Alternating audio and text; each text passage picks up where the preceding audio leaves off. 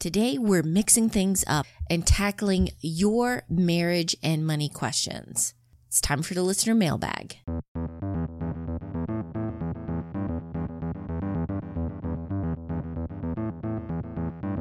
Welcome to the Couple Money Podcast, the show where we share stories and advice on building up your marriage and wealth together.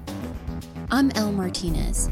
Support for this podcast comes from Jumpstart Your Marriage and Your Money Masterclass. This course is designed to help you two get on the same page with money, dump your debt faster, and get you on the path to financial freedom. Sign up for the class today and get lifetime access.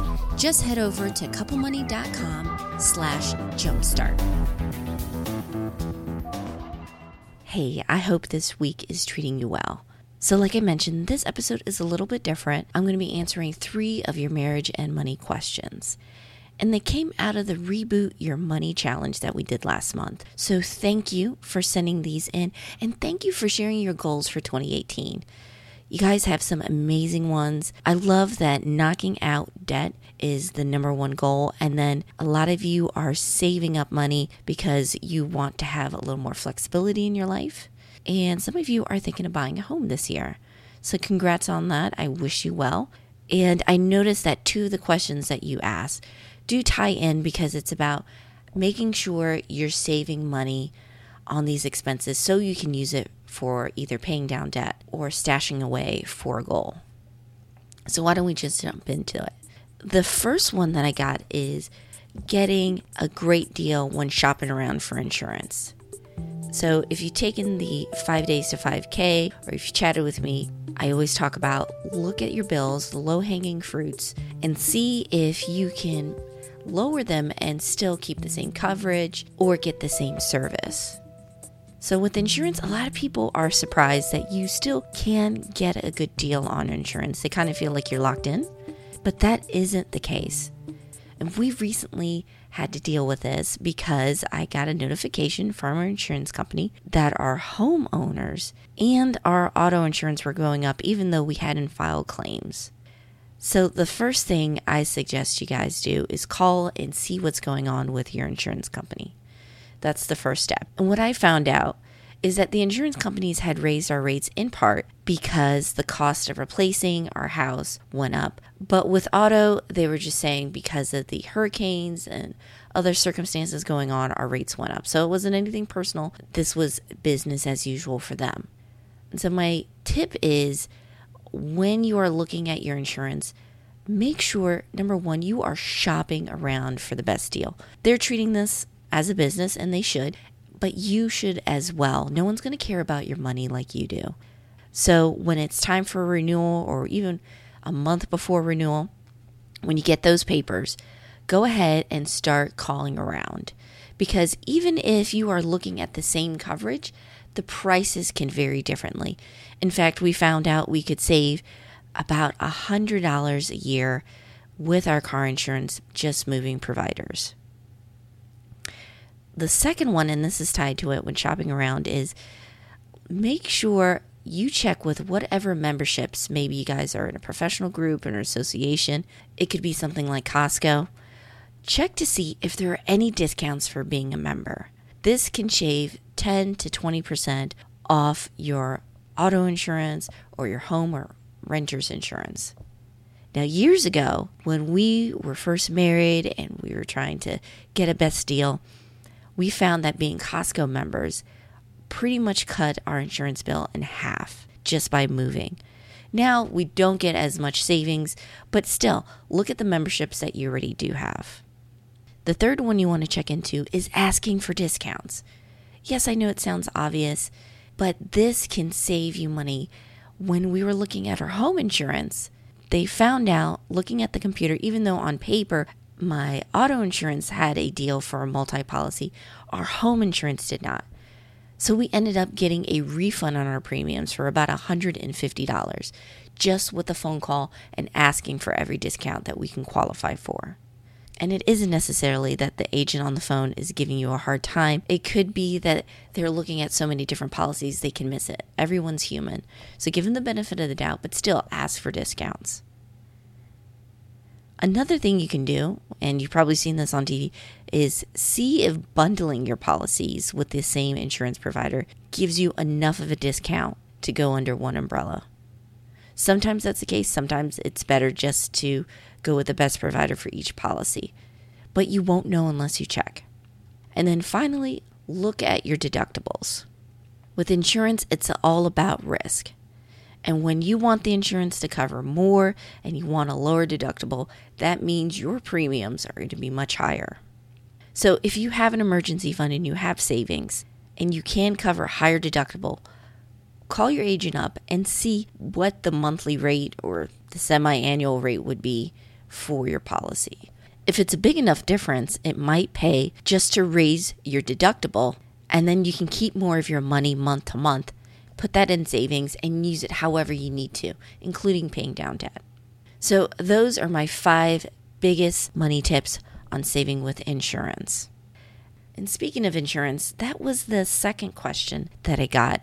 I know with open enrollment season, a lot of us got packets from HR, and it was talking about different health insurance plans. It seems a little overwhelming. So one of the questions I got was, are those high deductible plans really worth it? So like I mentioned, with insurance, one of the things that happens when they're calculating your premiums is they're measuring the amount of risk that they're taking and that you're taking. So how a high deductible health insurance plan works, as you probably figured out by the name, is that your deductible is much higher than your typical plan, but it can mean significant savings monthly. When we were looking at the 3 plans, there was the basic insurance, which we had been on for years. There's the buy-up plan, and then this year they offered the high deductible health insurance plan.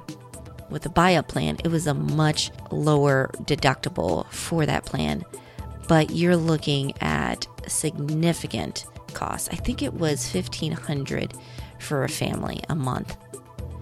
And then you have the regular plan, which we had been using because we're fairly healthy, and it still was a bit much, and it was going up to $800 a month. Now, mind you, this is with my husband's portion being paid by his employer. And then the high deductible plan has a $5,000 deductible for families, but instead of $800 a month, we'd only be paying $500 a month. So looking at the situation where we typically only use health insurance for those annual checkups, we decided to move with a high deductible plan. And that could be the situation with your family, because in many cases, those health insurance plans with a high deductible do cover 100% your annual preventative visits. But if you have like a chronic illness or you visit the doctor's office often, a high deductible plan might not be the way to go, because you're going to be paying out of pocket until you hit your deductible. Now, a huge advantage with going with a high deductible health insurance plan is using that health savings account that comes with it. Think of it like an emergency fund for your healthcare expenses. And the real benefits are the tax savings you have 3 ways. The first is the money you put in that you contribute, just like a 401k, is pre-tax. That means it goes in, and when it comes tax time, that amount that you contributed is making your taxable income lower. The second way it can save is that it's growing tax-free. And then the third way is when you need it for a healthcare medical expense, it comes out tax-free. And this can be some significant savings. So each year you can contribute a certain amount. The government has a maximum, and you get a debit card or a check, and any healthcare expenses you have, like your deductible, coinsurance, and copay, you can use your HSA for. Now, that sounds a lot like a flexible spending account, but the great news with this is, say you have a good year and you don't spend that money. With a flex spending account, if you don't use it, you lose it. But with a health savings account, you get to keep it and it grows. So what we're doing is, for this first year, we're focusing on putting that difference that we're saving into the HSA to cover for our family deductible. And if we have a great year and everything's fine, that means we've saved for our deductible at the beginning of next year. And then we have choices. What we're going to do is continue to save in the health savings account, because you can actually invest that money. you can set it aside and get better returns. So down the line, we might have some bigger expenses.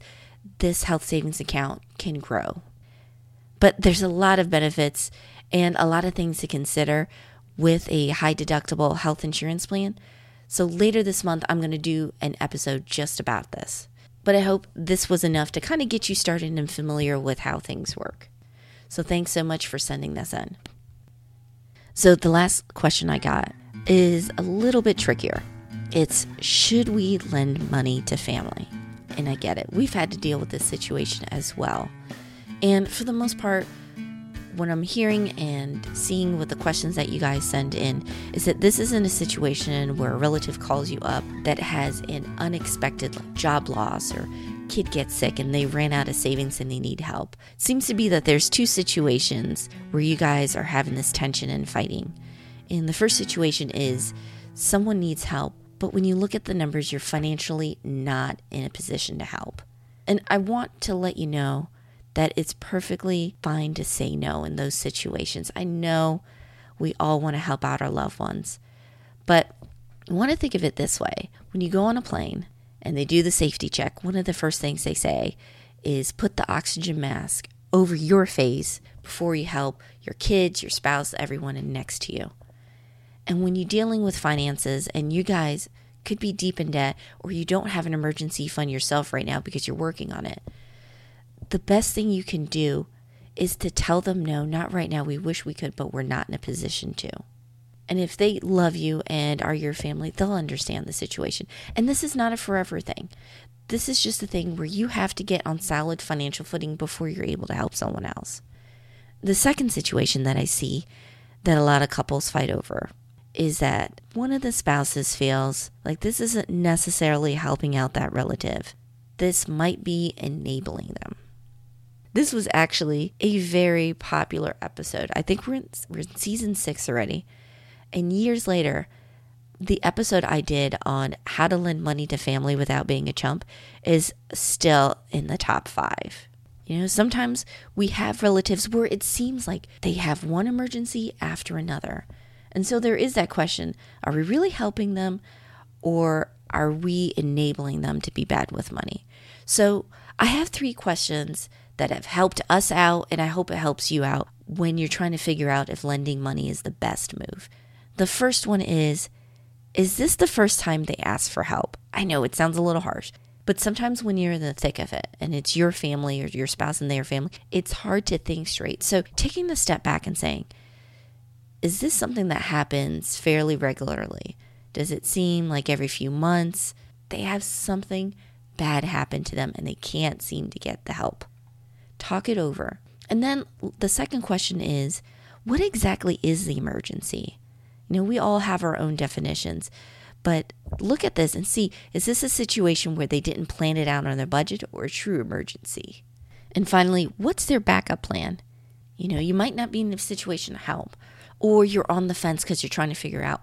It's okay to talk to them saying, hey, we're trying to run the numbers and see if we can help out. But if we can't, what's your backup plan? And you might find out that they don't have one. It was all about relying on you as their safety net. Or it could be that they have other plans. Maybe they're tapping into their savings now and they're trying to have a contingency in case that runs out. But you won't know until you ask. So hopefully those 3 questions will give you a better idea if you're helping them or making the problem worse. Now, what if you guys decide that you want to help them, but lending money isn't the best thing in your situation or for them? Well, the first thing I would say is look at giving a smaller gift. Maybe they come and they ask you, like, I need $2,000 to pay my bills for this month. You can say, you know, we don't have that money in savings, but what we do have is a few $100s to give. It's a gift. We know you're having an emergency. Hopefully this will help you get back on your feet. And this also avoids those awkward situations where you're wondering when you're going to get paid back. Second way you can help is offer to help them with their budget. It may not seem like much, but this can be incredibly helpful, especially if you guys are already working to get out of debt. You have a system that works. You can share your system, maybe even your spreadsheet that you're using or whatever app that you prefer. And that can also give them a nudge of encouragement that, hey, someone else has been in this situation and they got out of it. And then finally, depending on the situation, one of the most loving and practical things you can do is point them in the direction of resources that can help them get on their feet. You know, if they're married, of course, you can point them out to here on this site. But there are also organizations that specifically work with people that tie them in to resources that are available locally, statewide, even federally. There's some organizations out there like Single Stop that if you give them that information, they can go there. And then these are people that are quite familiar with what's available, and they can help your relative get back on their feet. So guys, I hope these answers help you out with whatever you're working on for this year. And if you have any more questions you want to answer on the podcast, send them in. I'm going to be doing this monthly going forward. I think this is a fun way to kind of interact with you and see what's on your minds.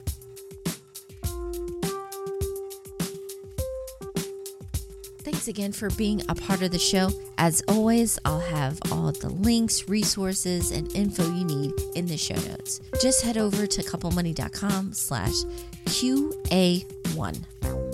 And if you want to stay on top of the podcast, videos, articles, make sure you're subscribed to the community. I send out weekly updates with everything released, as well as some behind the scene and exclusive stuff. And the best part is it's free.